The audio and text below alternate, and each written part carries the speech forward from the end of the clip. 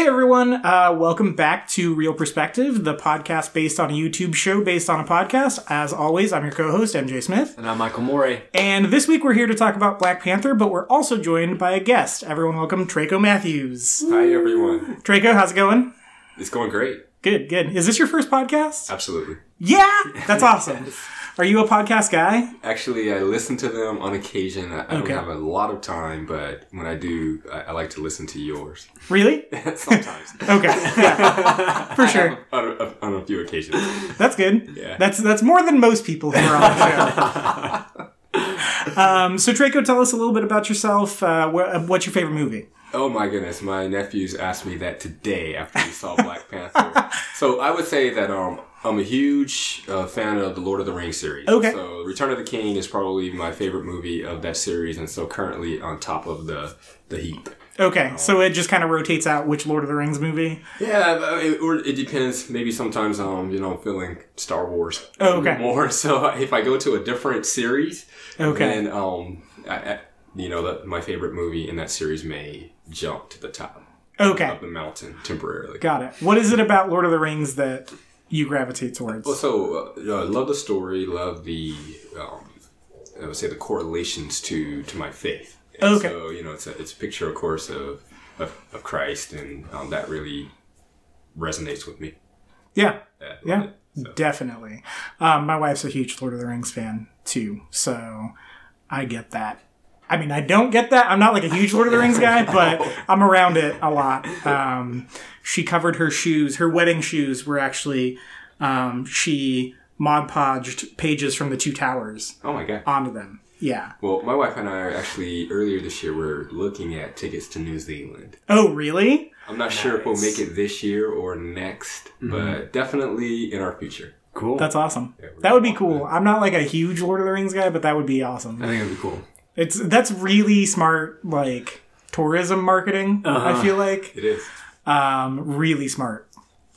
Traco's here to join us and talk about Black Panther, a movie that has been sparking a lot of discussion. Some of it kind of terrible. We're not going to talk about that, but man, people have thoughts about this movie. But as always, we take kind of a macro look at some stuff. This one's not going to be as macro, but we're going to look at a related topic. It's a movie I want to talk about that I haven't talked about on the podcast. I talked about on the YouTube show, but I haven't seen it in a while, and I feel like that's the perfect time to talk about it because of how close I am to the movie, and that's the movie Creed. The reason we're talking about that, Ryan Coogler wrote and directed Creed, and he wrote and directed Black Panther. Both have Michael B. Jordan in various levels of stardom in it.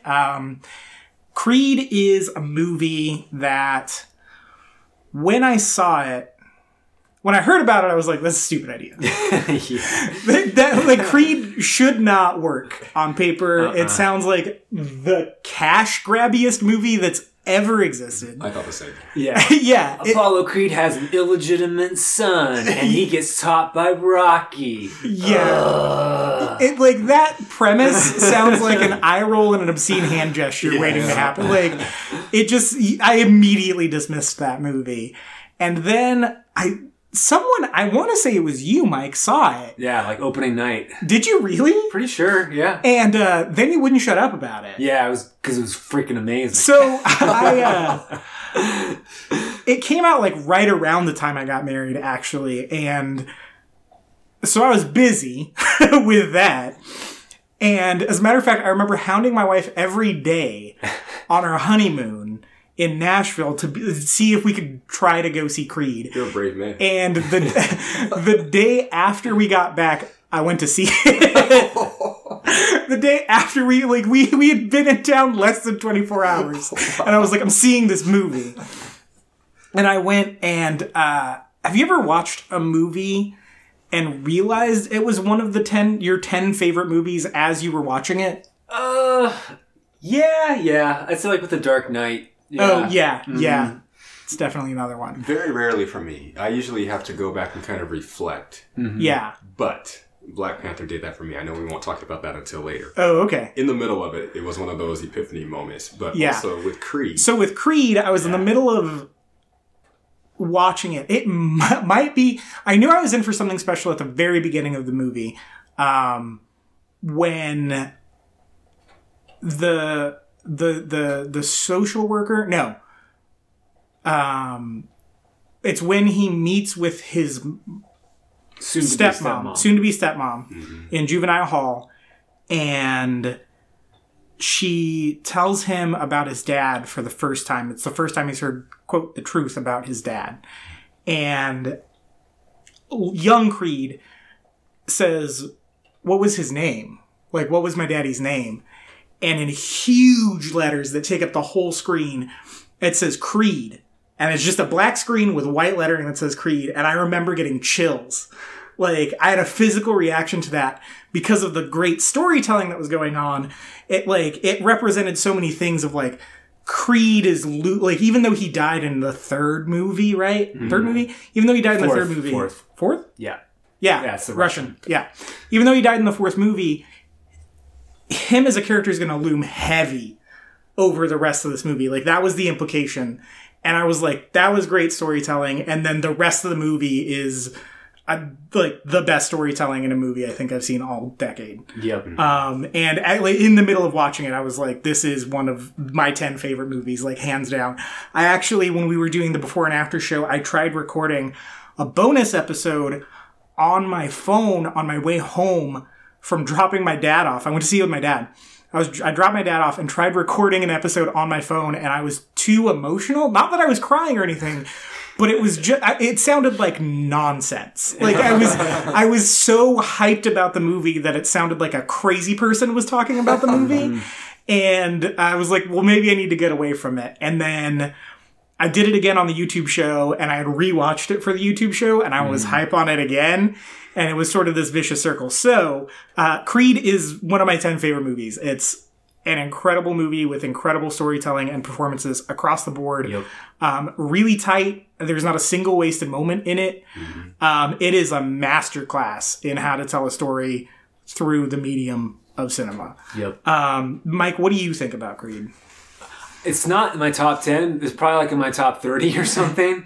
It's pretty damn good. I think it has one of the best slow peeling back of a character's motivations and reveals I've seen in a movie, because I mean, obviously you know that Creed's son, the main character, Michael B. Jordan's character, he's got a chip on his shoulder, and we know it relates to his dad, and the whole movie you're kind of like, but like, why and what? And it kind of just slowly reveals more and more about what's driving him and why he feels the need to go and prove himself, until like the gut punch moment at the end of the movie where he goes and says, like, because he wants to prove that he's not a mistake. Mm-hmm. And that when that happened and they revealed that information, like during the final fight, like I got a lump in my throat. Yeah. And that's when I knew it was a great film. Like, I mean, I know what I watched before was great, but then I was like, okay, this solidified it as something special. It's a really cohesive piece. Yeah. It's really, it like really is, it's like so contained and well put together across like its themes and its storytelling. It's so good. Yeah. Treyko, what did you think about Creed? So Creed, I would say, is probably in my top 25, 30 as well. I wouldn't say top 10 necessarily, but the measure of a great movie for me, I know if I post about it and if I see it more than once in theaters, and I saw this one twice. Okay. To me, that makes it special, and you kind of know that almost every great story or every great superhero story, the first part is always about the identity. It's always about finding out who you are. Mm-hmm. And I thought that Creed did such an amazing job of digging into that and you know, piece by piece, divulging the elements and the pieces where it comes to this climax where you understand, okay, this is him discovering and understanding who he is and how that drives what he does. That made it so special for me, and I don't remember getting a lump in my throat.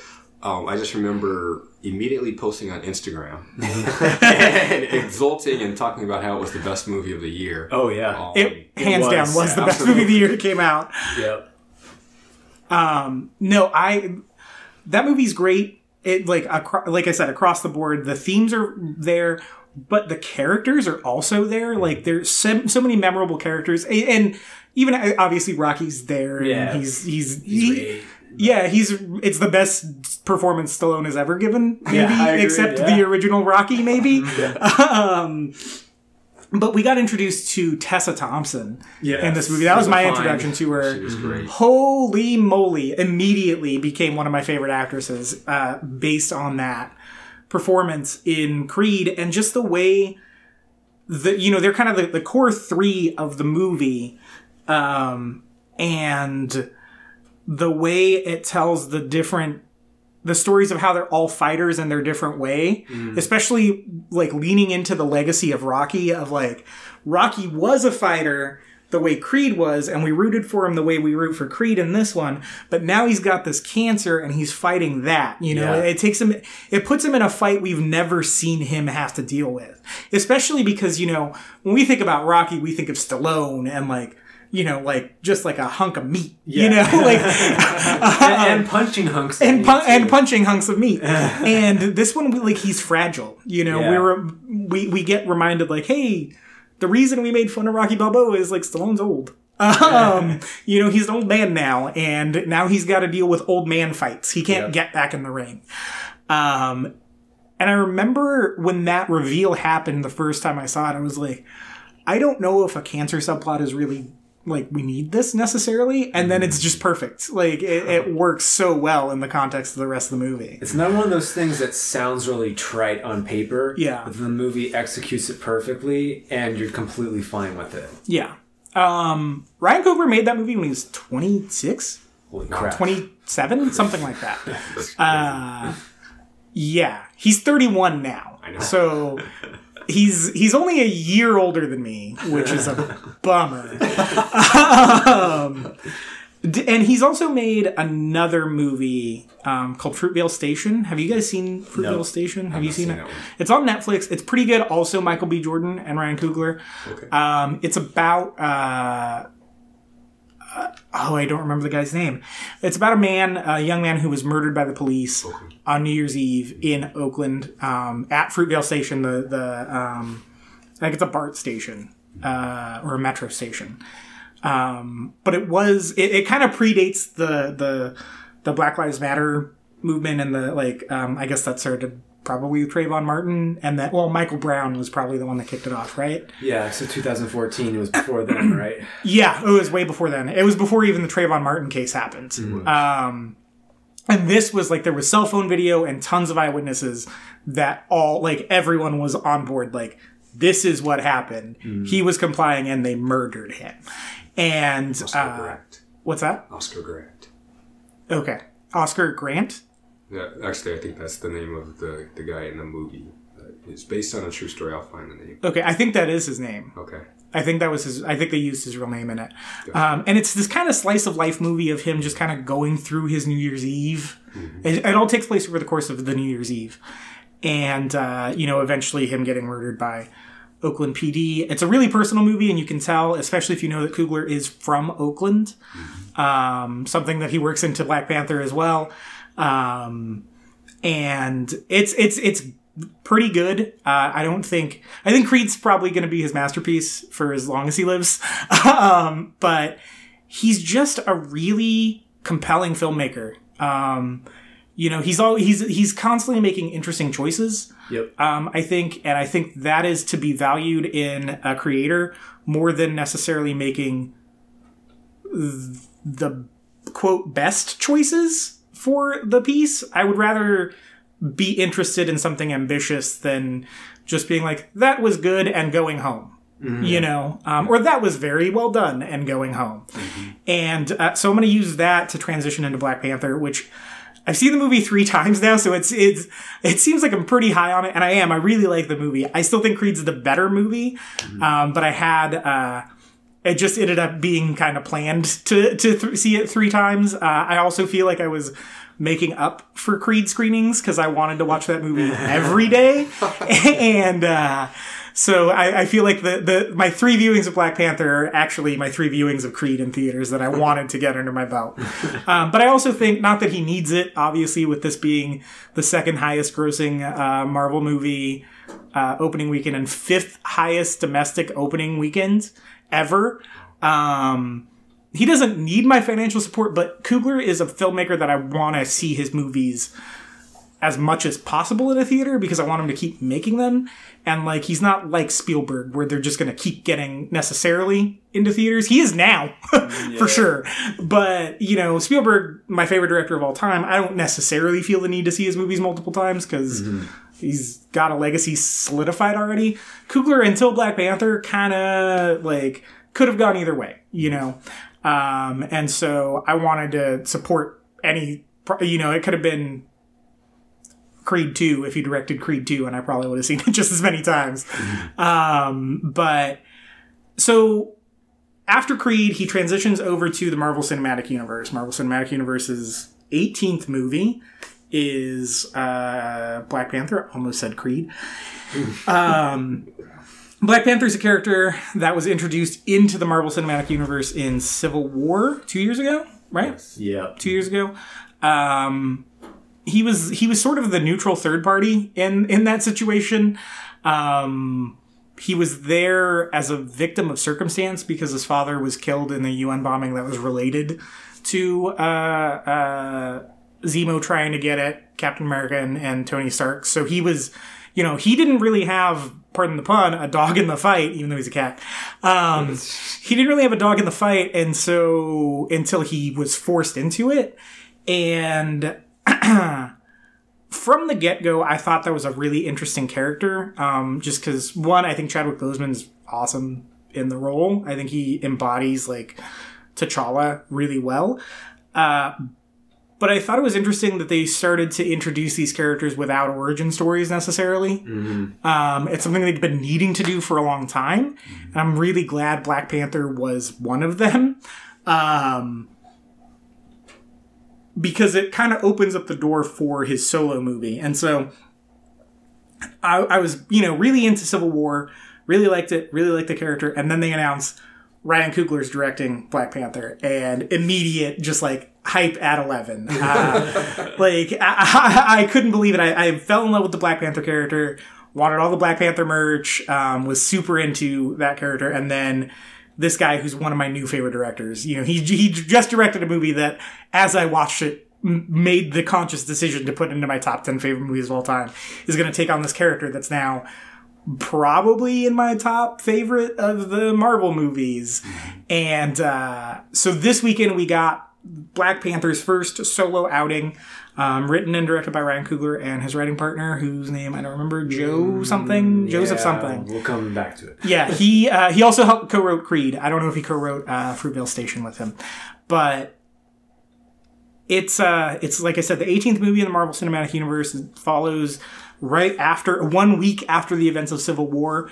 T'Challa's on his way back to Wakanda to assume the mantle of King of Wakanda and officially become the Black Panther.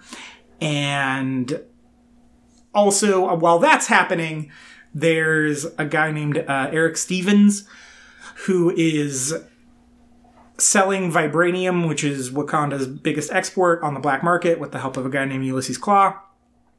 And he's trying to get revenge on the Wakandans for murdering his father. And he eventually finds Wakanda. It's not like a hidden country necessarily. It's on the map, but they've hidden their vibranium. He eventually finds Wakanda, and there's a power struggle between him and T'Challa for the throne, because it turns out they're related. Spoilers. And that's kind of it. Like, the movie is basically like James Bond, The Godfather, and a whole lot of Shakespeare. It's a really down the middle movie, especially for the Marvel movies. It's not really interested in being one at all. I wouldn't go so far as to say it hates that it's a Marvel movie, but it is actively disinterested in being one, which is actually the most refreshing thing about the movie. You know, it sticks out like a sore thumb from the rest of the Marvel movies, but in a good way, not in the way something like a Thor Ragnarok does. Yeah. And it's maybe not, it's maybe not as good as the hype that I had going into it. I really was disappointed with the action. We'll talk about that at large in a second. But for my money, Coogler is still exhibiting his best traits, which is really compelling characters and really compelling themes. I think this cast is wonderful across the board. I don't think there's a bad performance in the movie like there is in Creed. And I think the themes that come through are really challenging. It's the first Marvel movie I feel like that has something on its mind, and left me with something to think about. I know it sounds like I'm crapping on the Marvel movies, by the way. I like most of them. I would say 95% of them. But it's a little more uneven than Creed, and that's fine because I feel like Creed's like borderline perfect. So it's like hard to hit that level again. But Treyka, what did you think about Black Panther? Absolutely. If I had to describe the movie in one word, I would say the first word that jumps out to me is substance. Yeah. So there are honestly 7 to 8 like really deep, compelling themes in the story, and I think that it's atypical because Marvel movies usually they're mostly about entertainment, and so you got the humor, whether it's Tony Stark or Thor, whoever, and they're eating a shawarma at the end of the movie, and right. It's they beat the bad guys, that's going to happen, and there's not a whole lot of complexity in terms of the characters and how they get there. In this movie, the thing that I really, really like is there's so many moments where you're just not sure where they're going to go, and it's compelling and it keeps your interest, and then the themes he hits on so many awesome themes in the story. Yeah, love it. Yep, Mike, what did you think, kind of base level on Black Panther? To echo the substance thoughts, it's very thoughtful. I don't mean like just like it's considerate. I mean like it's full of thoughts about things, and that's something that I really appreciated about it. It felt like it had something to say, which is what you're saying. I'm a little bit more sour on it in the first half of the movie because I feel like the greater connection to the Marvel universe is what really drags it down, trying to go and deal with all that stuff with the Claw guy and all that. And I understand what his purpose is, but the moment they get away from that and Michael B. Jordan's character kind of starts taking over more of the movie, that's when I got on board with it. And I came away feeling like, okay, this was a good movie. Because I was a little iffy around the hour mark, to be honest with you. And we can get more into that later, but I actually agree with you, and I will say that resolves itself on repeat viewings. Yeah. I kind of feel like, in a way, it's kind of... when we talk more about it, it's kind of like how what some people feel like about The Dark Knight and some of its clunky parts. Yes. By the way, Dark Knight is one of my favorite movies, so I'm not criticizing it. But I have a kind of similar reaction to some aspects of it that I don't necessarily feel about The Dark Knight, but I've heard other people say about The Dark Knight. Yeah. I actually agree with that. I made the joke to you that I called it The Dark Light, L-I-T-E, because it was kind of like a lighter version of The Dark Knight. Yeah. Particularly I agree, that first hour on a first viewing is really clunky. It's the first act I actually really like, of him, like the challenge day and all that stuff. Yeah, the action's bad, cool. but which we'll get to in a second. But I really liked just seeing like the world of Wakanda and like spending time there. I tweeted like, is this how I was kind of mean about it because I don't like the movie Avatar, but I was like, is this how dummies feel about Pandora? Yeah. Like I really just wanted to spend time in Wakanda. Right. And then like the stuff with Claw, I was kind of like, what? Like, I don't know about this. On a repeated viewing, I think it really resolves itself. It's kind of like the China stuff in The Dark Knight, to a lesser extent. Yeah. But I think that really helped it, and it actually made the movie feel better. Like it felt better paced the second time I watched it, and then the third time I saw it, it felt like that thing moved, which I did not expect to happen because I was like, man, this is slow. I did see it at a Thursday night 10 p.m. screening, and once the audience, because like Thursday's all the like hardcore Marvel people, once the audience realized this was a thinky Marvel movie, they were out. So the audience was not vibing on it really. And so that went a long way with that of like, okay, what's going on here? And then when Killmonger does show up in Wakanda, I like checked my phone, which I try to never do, and there was 45 minutes left in the movie, and I was like, holy moly, what? I can't believe this is still going to go on for another 45 minutes. And then by the third time I saw it, I was like, wow, there's still another 45 minutes of stuff that needs to happen, and I feel like we're at the end of the movie. Like, I was like, this thing barrels to the end of the movie in a really great, satisfying way. Did you guys have... I'll save you for last. Did you have any real dislikes about the movie? Oh, it was, like you said, I think it was atypical, and the action was less than what you would expect in a typical Marvel movie. So I took my nephews today for the second viewing, and they kind of were like, it was good, but it was more philosophical. Yeah. And so a lot of the, they're teenagers, and the philosophical elements were a bit over their heads. Oh, yeah. Some of the identity pieces and the connections, the nods to Oakland, and some of the more militant approaches to, fighting for justice and whatnot, they didn't get that. And so for me, it was very satisfying and refreshing just because I'm steeped in all of that. Right. But I understand why, a Marvel fan may look at it and say, I don't want to think that much. Just entertain me. Mm-hmm. Yeah. Yeah. Yeah. Once again, I was kind of salty on Twitter this weekend. I tweeted that, like, Black Panther is something, it's got a lot on its mind. People will call it boring. Those people are morons. It's a thinky movie, and you got to meet that movie more than halfway. Mm-hmm. But I think if you do, it's really good. I really didn't like the action in most of it. I like the action in the climax. Yeah, parts of it.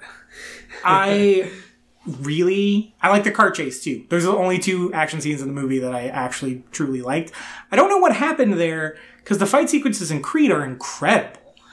Like, I think, speaking personally, this is the problem with having a guy in a vibranium suit that's impervious to bullets, like, be your hero. Mm-hmm. Is that there's not like a lot of tension or stakes. The only time that it feels like that guy's in danger is when he's not in that suit and he's getting stabbed or whatever. And so, to me, partially it was that. Partially it was the editing. Mm-hmm. Some of those fight scenes are really choppily edited.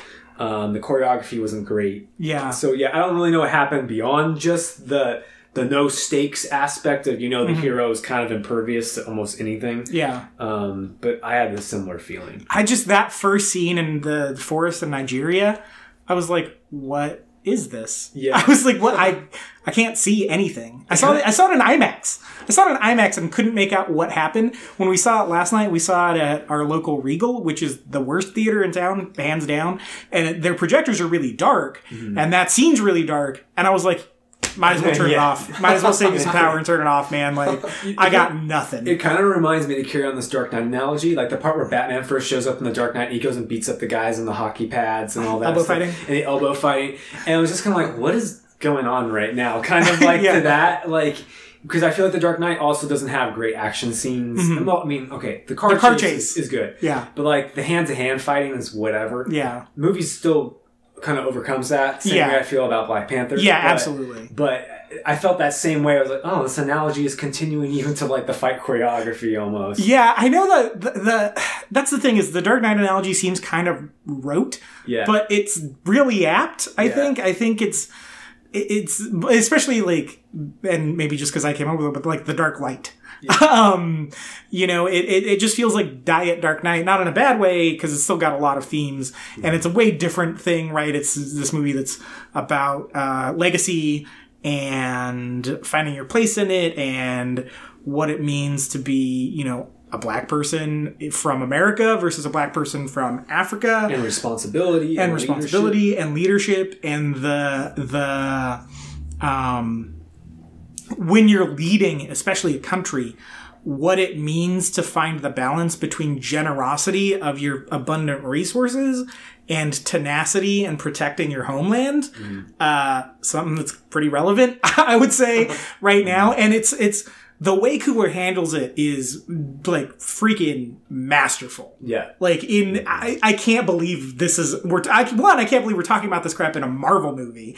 2, I can't believe we're talking about it without talking about like an extreme bias either way that the movie has. Like, it's just an exploration. Like, he just is like, let's dig into this. Yeah. Well, and that's the reason why I feel like kind of that Dark Knight feeling again, where Dark Knight, it's got like Gotham is almost a character. You know, like the way people are reacting to terrorism. Oh yeah, it's like a war on terror allegory. Right, to war on terror. And it's like how society responds to this, and like how they're responding to their heroes crumbling or whatever, and dealing with this issue.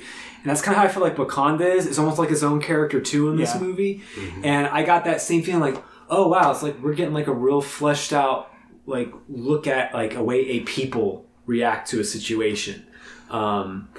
I'll say more later, but I'll talk more. So on the action piece, just to push back a little bit. So my wife saw it with me the first time. Okay. She loved it because of the way that women were empowered in the movie. Okay.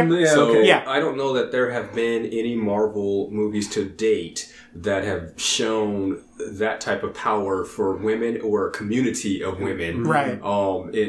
In terms of the decisions that they have to make, the risks that they have to take, and then just kind of some of the badass, moves that they do make, like in the car chase. The spear through the car is that's pretty sick. cool. No, yeah, that's pretty sick. Sweet. And so cool. There's some great moments there. I think one of the challenges is you're used to your protagonist, your hero, usually being the one to save everything. And in this movie, he does a really great job, I think, of developing other characters, so that they help. They have agency. They have agency, and they help. That autonomy shows up in many places, and so kind of depending on what you want to see. But I could see as a woman, that could be very empowering. And she certainly, mentioned, hey, I love the fact that they play such a critical role in helping, helping achieve victory. I will say the action is better than Wonder Woman. Well, and okay, I'm actually not going to disagree with you on that at all. Like, I actually agree with you that in concept, like, I like the idea of these people being badasses and doing cool stuff. I just feel like in the way it's executed, it wasn't like very excitingly done. Sure. That's all. Like, my problem with it is more technical than contextual. Right. I actually think that's a really good point of like, it's the first time, even though he's got this like super cool suit that has kinetic powers and, which one great idea for a super suit, by the way. But it's the first time we see, especially in these Marvel things, people working as a unit. I guess Avengers, but like a hero and their, because this hero is so different. He's a leader of a country, right? So he's got a constituency that has to support him. He's the commander-in-chief of Wakanda. He leads their armies. So he's got the support of a literal army behind him. And for the movie, actually, what I will say is for the movie to take him, even though he's in this basically invincibility suit, and find ways for that army to go and help him was really clever. But like just the act of watching it could have been better, I think. Sure. Tricky, you also looked like you had something to say about the themes that I listed out.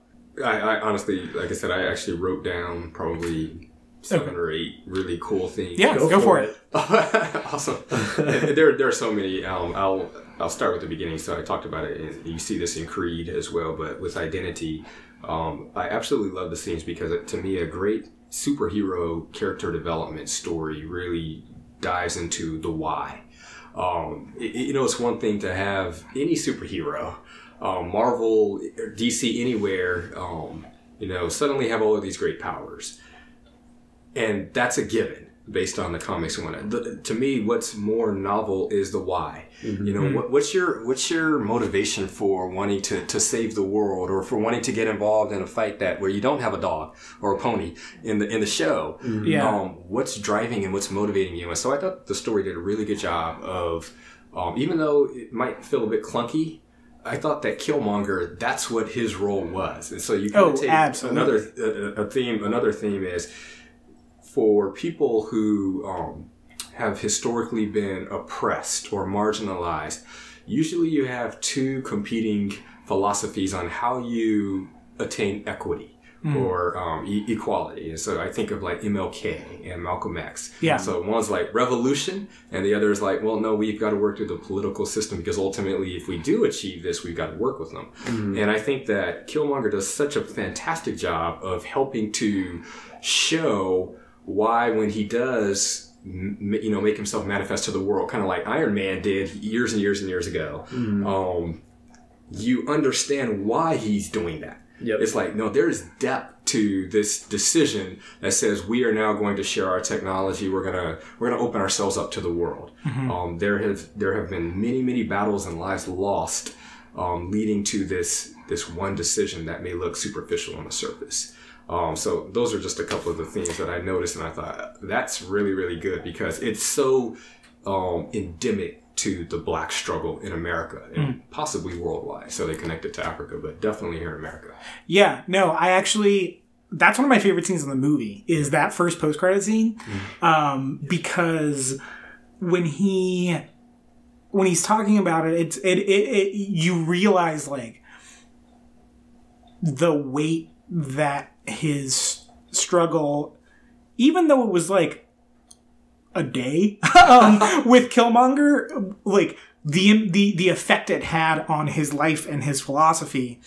I really like the scene when they meet in the throne room, and Killmonger's like, well, didn't all life start here? Aren't all people your people? And he's like, I'm not king of all people. I'm king of Wakanda. Like, and it was like, yeah, man, like that's a good point. But then to eventually see like when he fights and mortally wounds, spoilers, Killmonger, and Killmonger has this great monologue before he takes him out to the sunset about like how he'd been obsessed with Wakanda since he was a kid after he saw the spaceship, and he says, imagine that, a little boy from Oakland running around believing in fairy tales. That's Ryan Coogler. That is Ryan Coogler laid bare, yes. Right? Like that, he's a little boy from Oakland that was running around believing in fairy tales and was able to make them, right? But now it's asking the question of like, at what cost, right? And there's the idea of when he first becomes king of Wakanda, T'Challa's really reluctant to be part of the rest of the world. They use a lot of talk about refugees. If we let refugees in, they're going to bring their problems with them, and then we'll be just like everyone else. And then Killmonger's on the more extremes, on the other extreme of like, we're going to dominate the world. Like, we are going to become the dominant race. And the movie is like, as with most things, the answers may be somewhere in the middle. And I really appreciated that about the movie, where it was like, it has a level head about it. Like, it didn't have this like extreme like borderline xenophobic message, but it didn't have this extreme like, oh no, we have to fight to be in charge of everything all at once right this second. And it was like, well, the equality is what we're looking for, right? Like, equal. We just want to be equal where everyone has the same. And that's what we want to fight for. And I think that the movie did a really good job of handling that, where it's like, a little bit both wrong. Like, let's take some stuff, like, you have good points, let's talk them out, though. Like, it can't exist in extremism. And we see that in Killmonger's death, right? Like, Killmonger's extremism leads to his death. He kills himself. He kills himself. He kills himself before T'Challa even gets to tell him what he wants to do with him. Right? He says, maybe we can heal you with our vibranium technology. And Killmonger's like, why? So you can imprison me? And before T'Challa can even answer or respond to that, he's like, nah, I'm good. And like rips out the thing. And it's like, well, hang on, man. Like, he didn't say that he was going to imprison you. Like, if he would have stayed alive, he could have been this like really great contributor to Wakandan society, but he was so unwilling to waver in his beliefs that he couldn't. Like, he was so staunch in what he believed that he couldn't function as a person anymore. And it's like, I almost feel like the alternate title for the movie is like The Tragedy of Eric Killmonger. Yeah, kind of. Mike, what do you think? Okay, so this is actually one of my slight problems with the movie. First of all, I should just lay out the fact that I think that the villain in the movie is really, really good. Michael B. Jordan's really, really good. One of the best actors of the generation. Right, and we haven't talked about that yet, but he's really good. I see what you're saying in terms of, I think the movie's trying to say that there's balance, like, between those two views. I kind of feel like Killmonger, Coogler is speaking more through Killmonger than he is with the other characters who are trying to rebut him. And I kind of feel like at the end of the movie, you kind of got this guy, Killmonger's like fleshed out vision of everything, and everyone else is like, but no. Like that's kind of how I felt. Almost is that like he has like these like long speeches and monologues, and no one ever really gives a good rebuttal to him.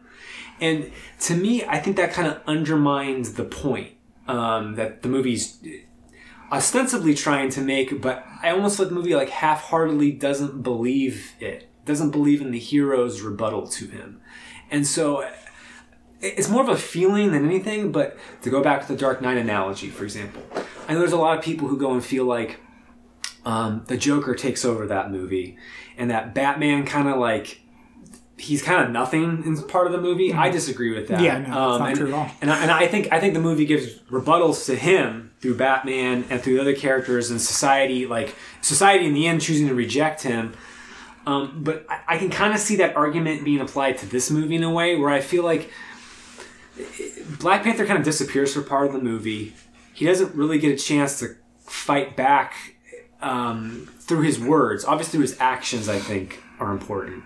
But I feel like on balance, I left the film kind of feeling like nobody really like gave him like a good like speech though against what he was saying. And word and actions are important too, but I just kind of felt a little unfulfilled by the movie's rebuttal of what he stood for. So yeah, go ahead. Again, absolutely. Just to bring a different perspective, I think watching it again may lend some insight. So yes, seeing it again today, one of the things that I noticed, and I think it made the action scene seem a little weird. So the final battle between Killmonger and Black Panther, the whole time that they're fighting and the train is whizzing by and they're on different sides, they're having this huge philosophical debate. Yeah. And it happens in like 2 minutes, but they're yelling and the Black Panther, his rebuttal is, if we go with your extreme perspective, he says, you've become what you've hated. Yeah. And Killmonger saying, the world took everything from me, and so I'm going to take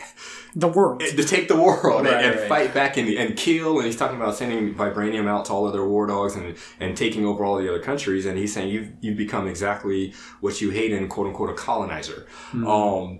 But I think that Killmonger also is a representation, an extreme representation of people within Wakanda. Because if you remember, the first person who mentions that we need to take our technology and share it with the world, we need to move outside of our bubble, is Nakia. Yeah. His love interest, and he kind of, no worries because his dad didn't do it. And then his friend, because of different reasons, he wants to do it just to get Claw.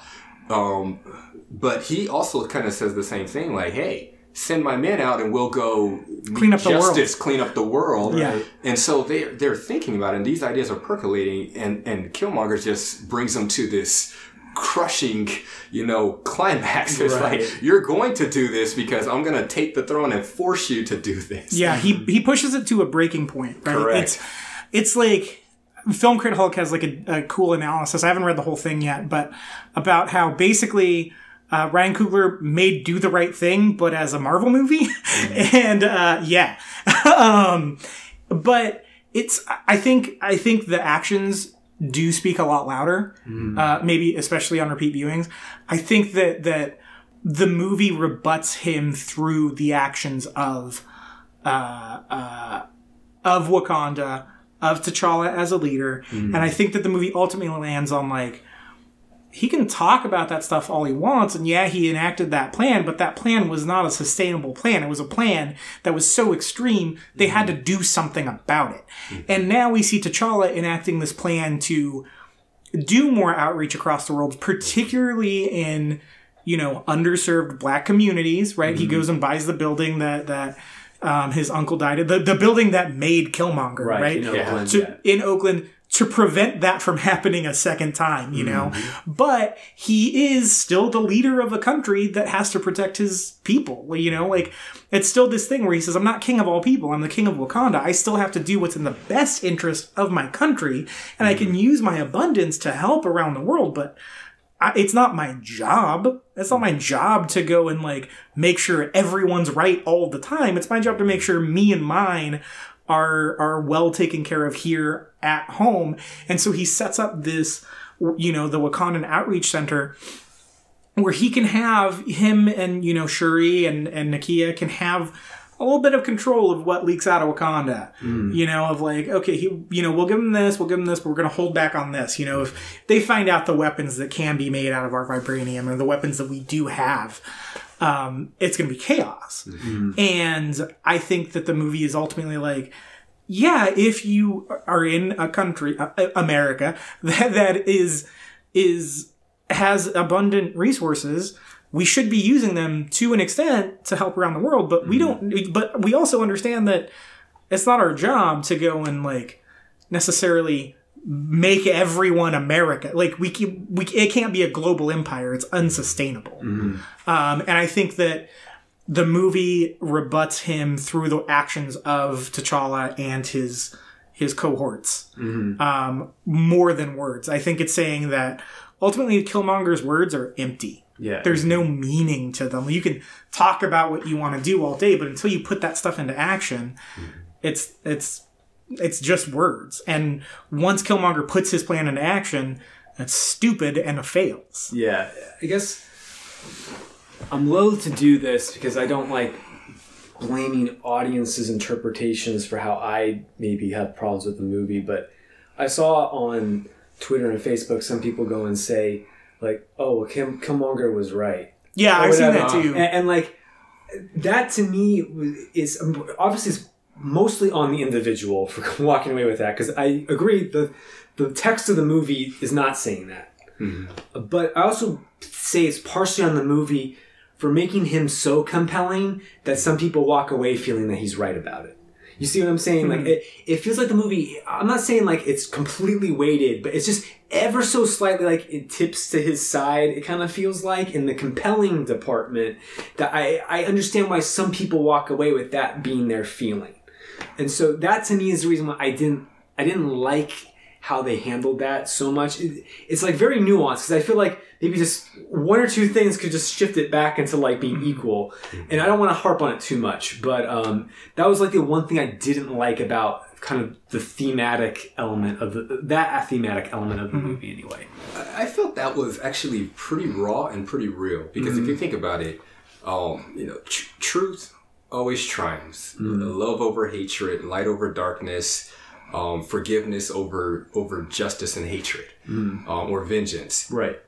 But usually both arguments are very compelling. And I think that in the real world, you're going to have people on both sides. And while it may be uncomfortable, I mean, look at today. Yeah. If you were to go and say, hey, there was this injustice here, I think we should strike and you know, take vengeance or whatever. And then someone says, no, let's be measured in our approach. Let's forgive. Here's why. It's a longer term solution. There's sustainability.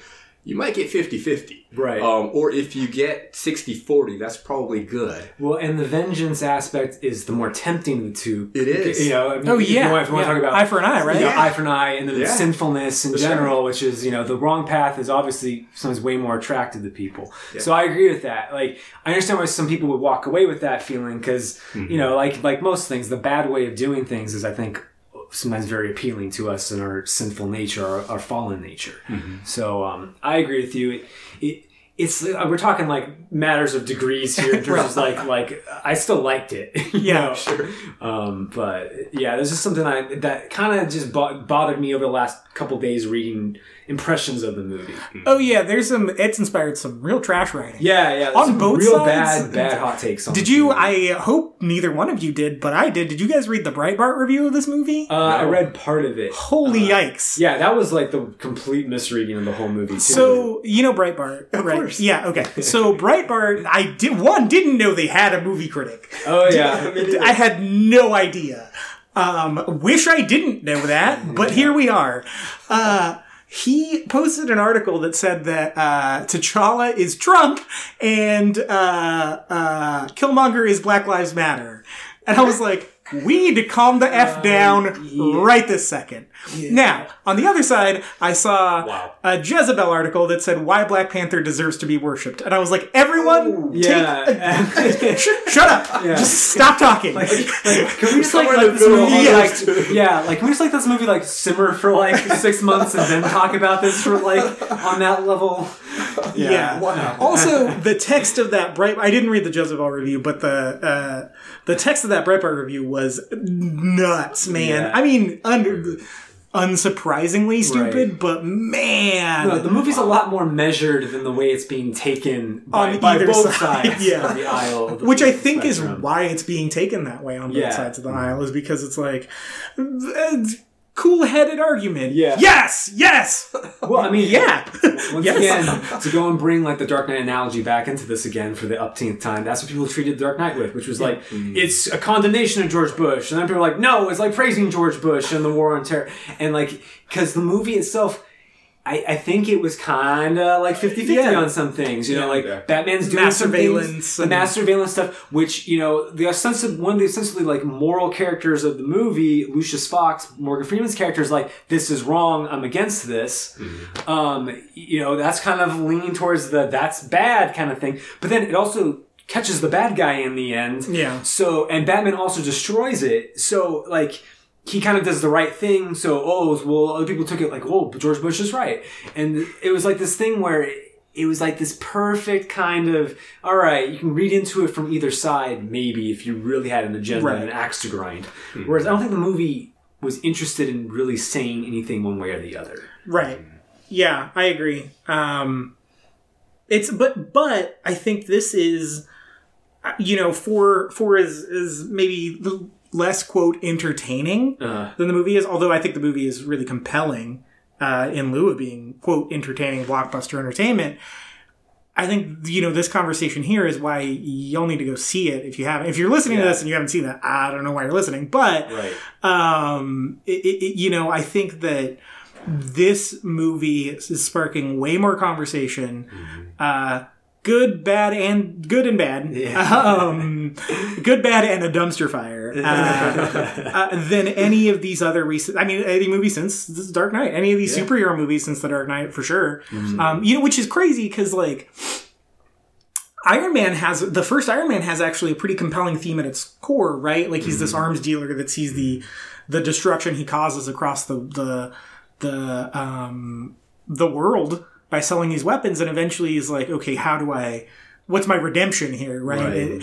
It doesn't super duper explore that theme. It's there. It's a personal redemption, but it doesn't go beyond. Yeah, it doesn't redeem him necessarily at large. Yeah. And then even Iron Man 3, which I know a lot of people don't like, but there's a good PTSD exploration there at the beginning of the movie that never really coalesces across it. Yeah. I think thematically this is the best Marvel movie, hands down. Yeah, except maybe Winter Soldier. Yeah. Winter Soldier has a great mass surveillance thing. Mass surveillance exploration of themes. That's the only other one I could think of that has something to think about. Yeah.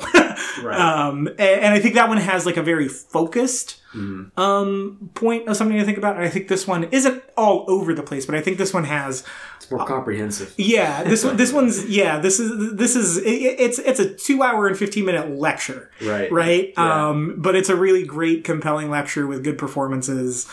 A couple other things. There are certain moments in the movie where it's I'm glad you made this choice, because if you would have made this choice, it would have just been The Lion King.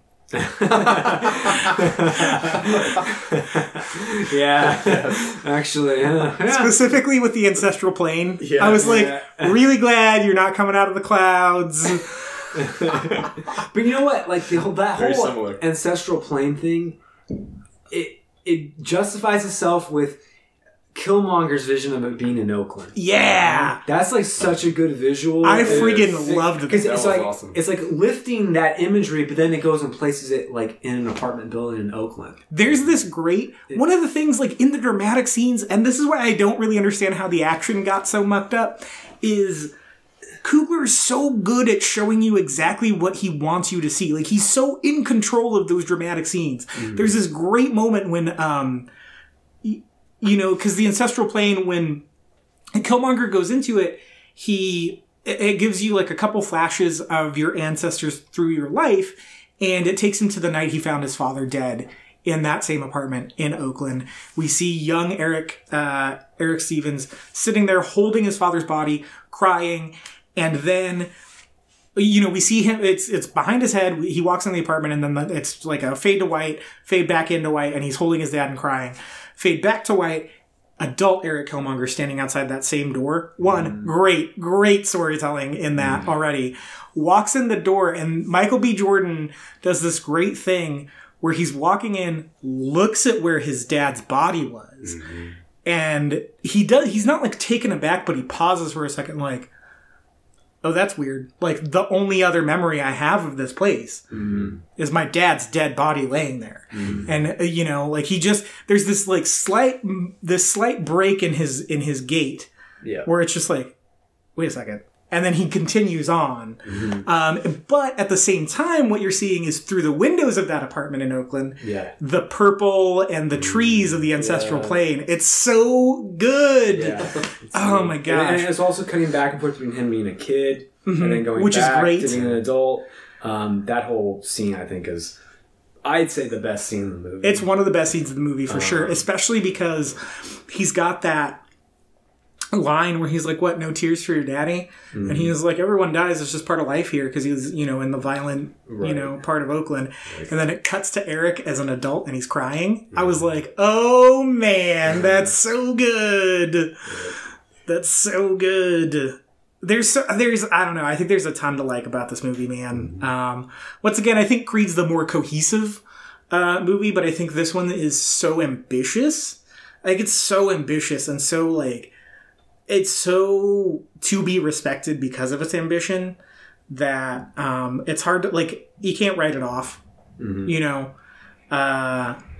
got the goods, man. Like, I want to see him do, and I think also, with the way this movie ends with Wakanda opening centers across the world, you really have an open door, especially because they killed the two villains of this piece, which, what a great decision. A decision I don't necessarily like, quote unquote, because I actually really liked Andy Serkis's Claw in the movie. I thought he was great. I like my villains when they just, like, devour the scenery.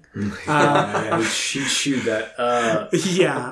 So they're like, I know he's not as compelling or good, quote unquote, as Michael B. Jordan is in the movie, but I really, really liked him. He says some dumb, funny stuff in that movie, and he looked like he was having a great time doing it. That song. And that goes, oh my gosh. Prison, that song is just epic. That, and when that stupid mixtape joke. Yeah, I know. That was great. Actually, I do.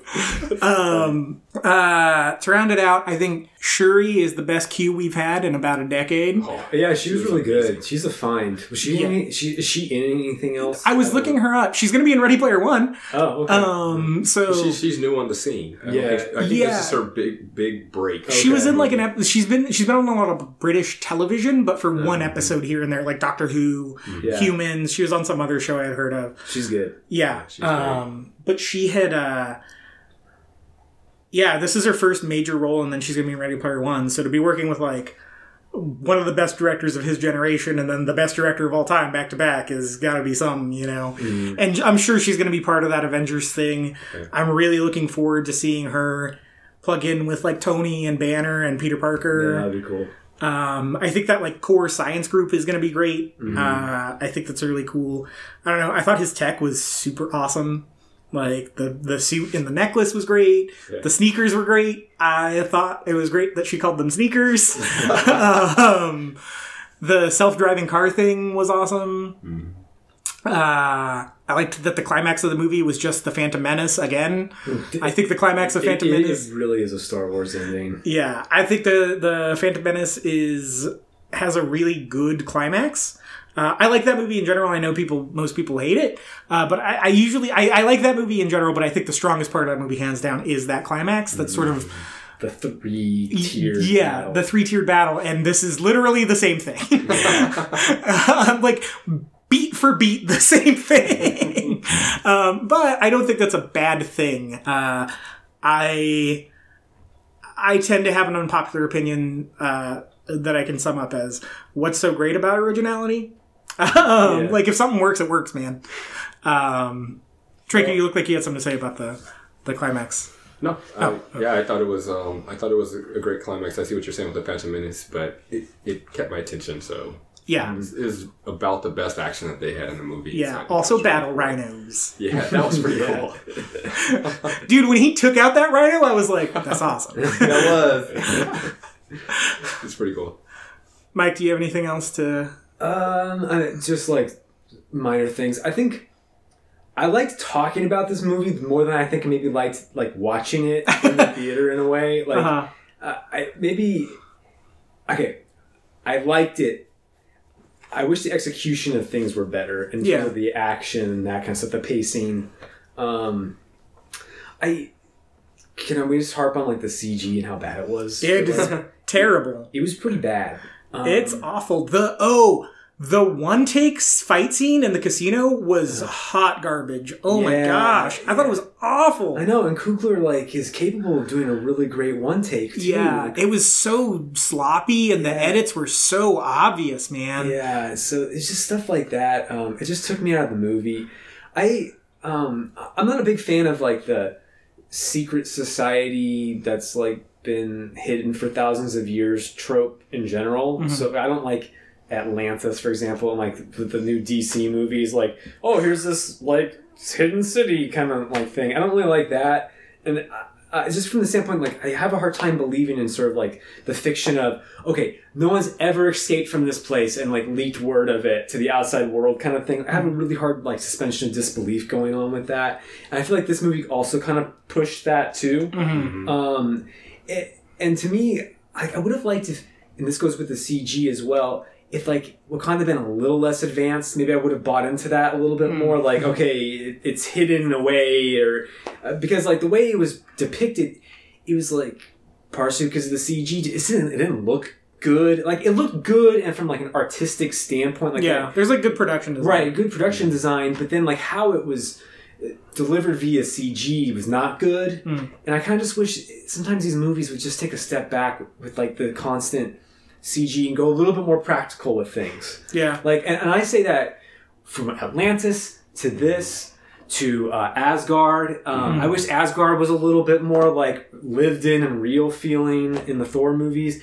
It's just a little too much for me. And I like how Star Wars is a little bit more lived in, or Lord of the Rings is a little more lived in feeling. Mm-hmm. It doesn't break the reality of it as much for me. Yeah. I know there was...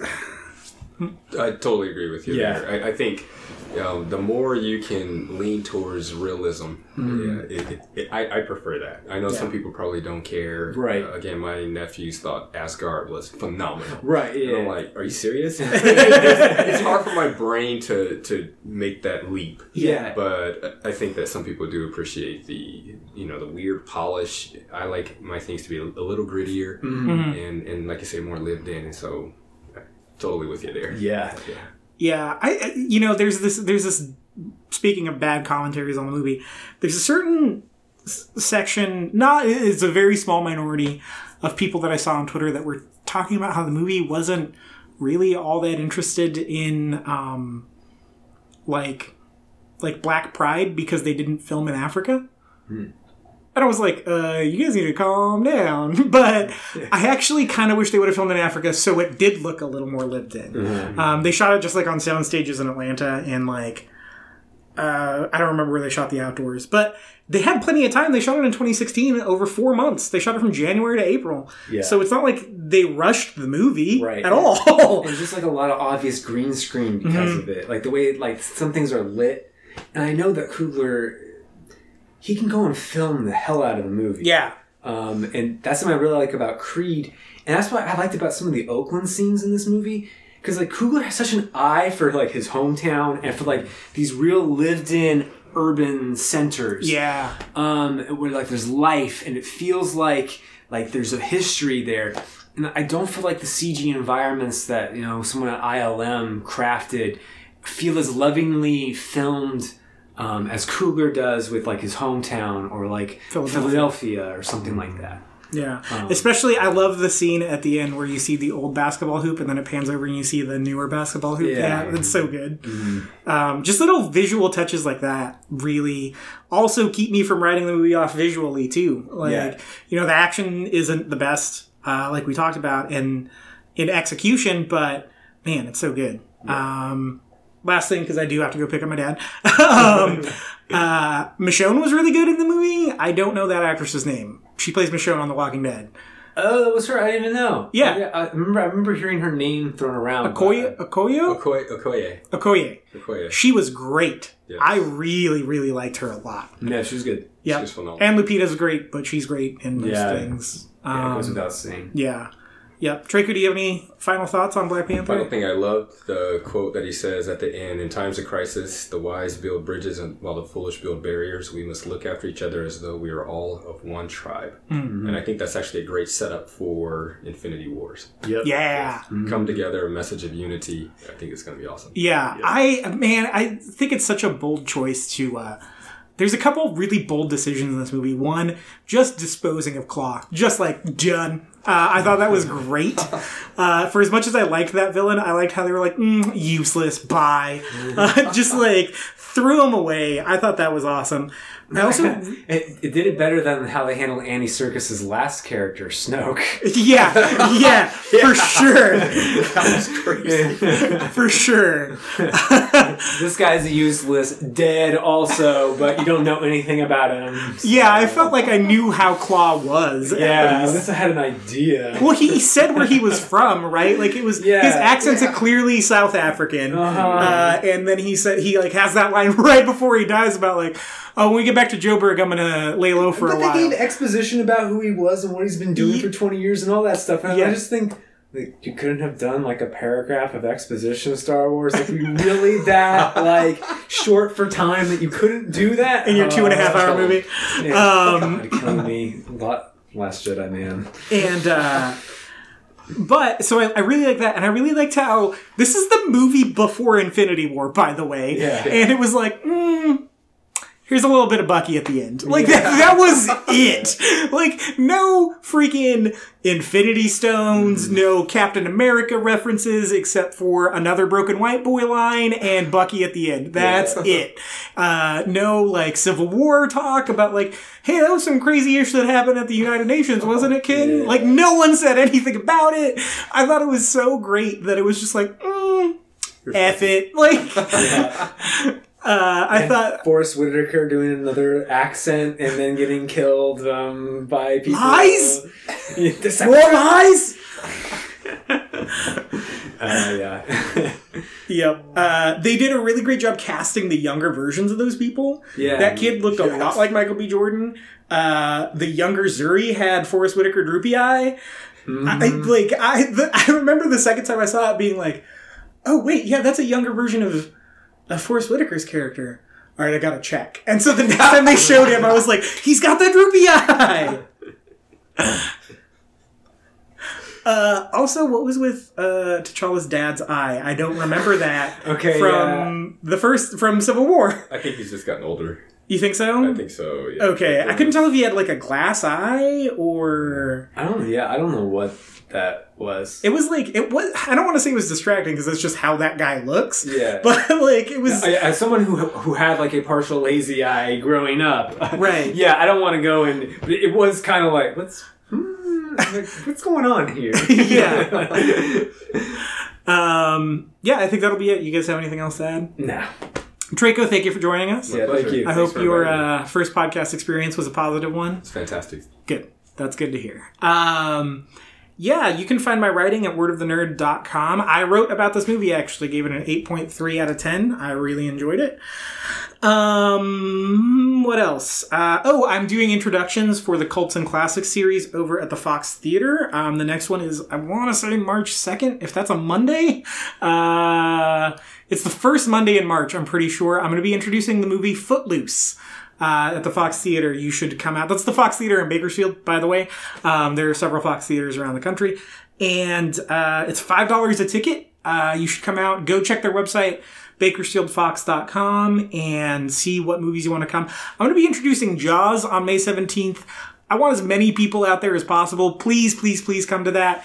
It will be your birthday present to me. It's a week before my birthday. Jaws is my favorite movie of all time. I'm so excited to be on a stage talking about that movie.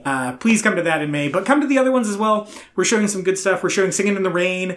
Ghostbusters is in April. Ghostbusters is, let's see, April 16th. Yeah. Footloose is the 5th of March. 5th of March is, thank you, is when Footloose is. So I will be on stage at the Fox Theater. I introduced Big Lebowski. It was a really good time. I'd never seen that movie in a theater with a group of people before. That thing plays to an audience. Holy moly. That's a fun, exciting thing that I've been doing, and I think you should support because I like seeing movies I haven't had the chance to see on a big screen, in a 1930s movie house, no less, right? Using that venue for its intended purpose. I think that's it. Draco, do you have anything you want to plug? No. Mike? Book. Book. I wrote a book. It's called The Aurora War. It's on Amazon.com. It's getting professionally reviewed and should have a professional review in like 2 months. But it's also getting unofficial reviews from people who are friends and family and otherwise unaffiliated from me. And it's getting good reviews and positive feedback. If you care about anything I've had to say and any of the criticism and think that you want to see whether I put my money where my mouth is, you can go and check it out on Amazon. Thank you. Cool. Until next time, we're the bad guys. I can't believe we still say that at the end of our episodes. You wrote a book?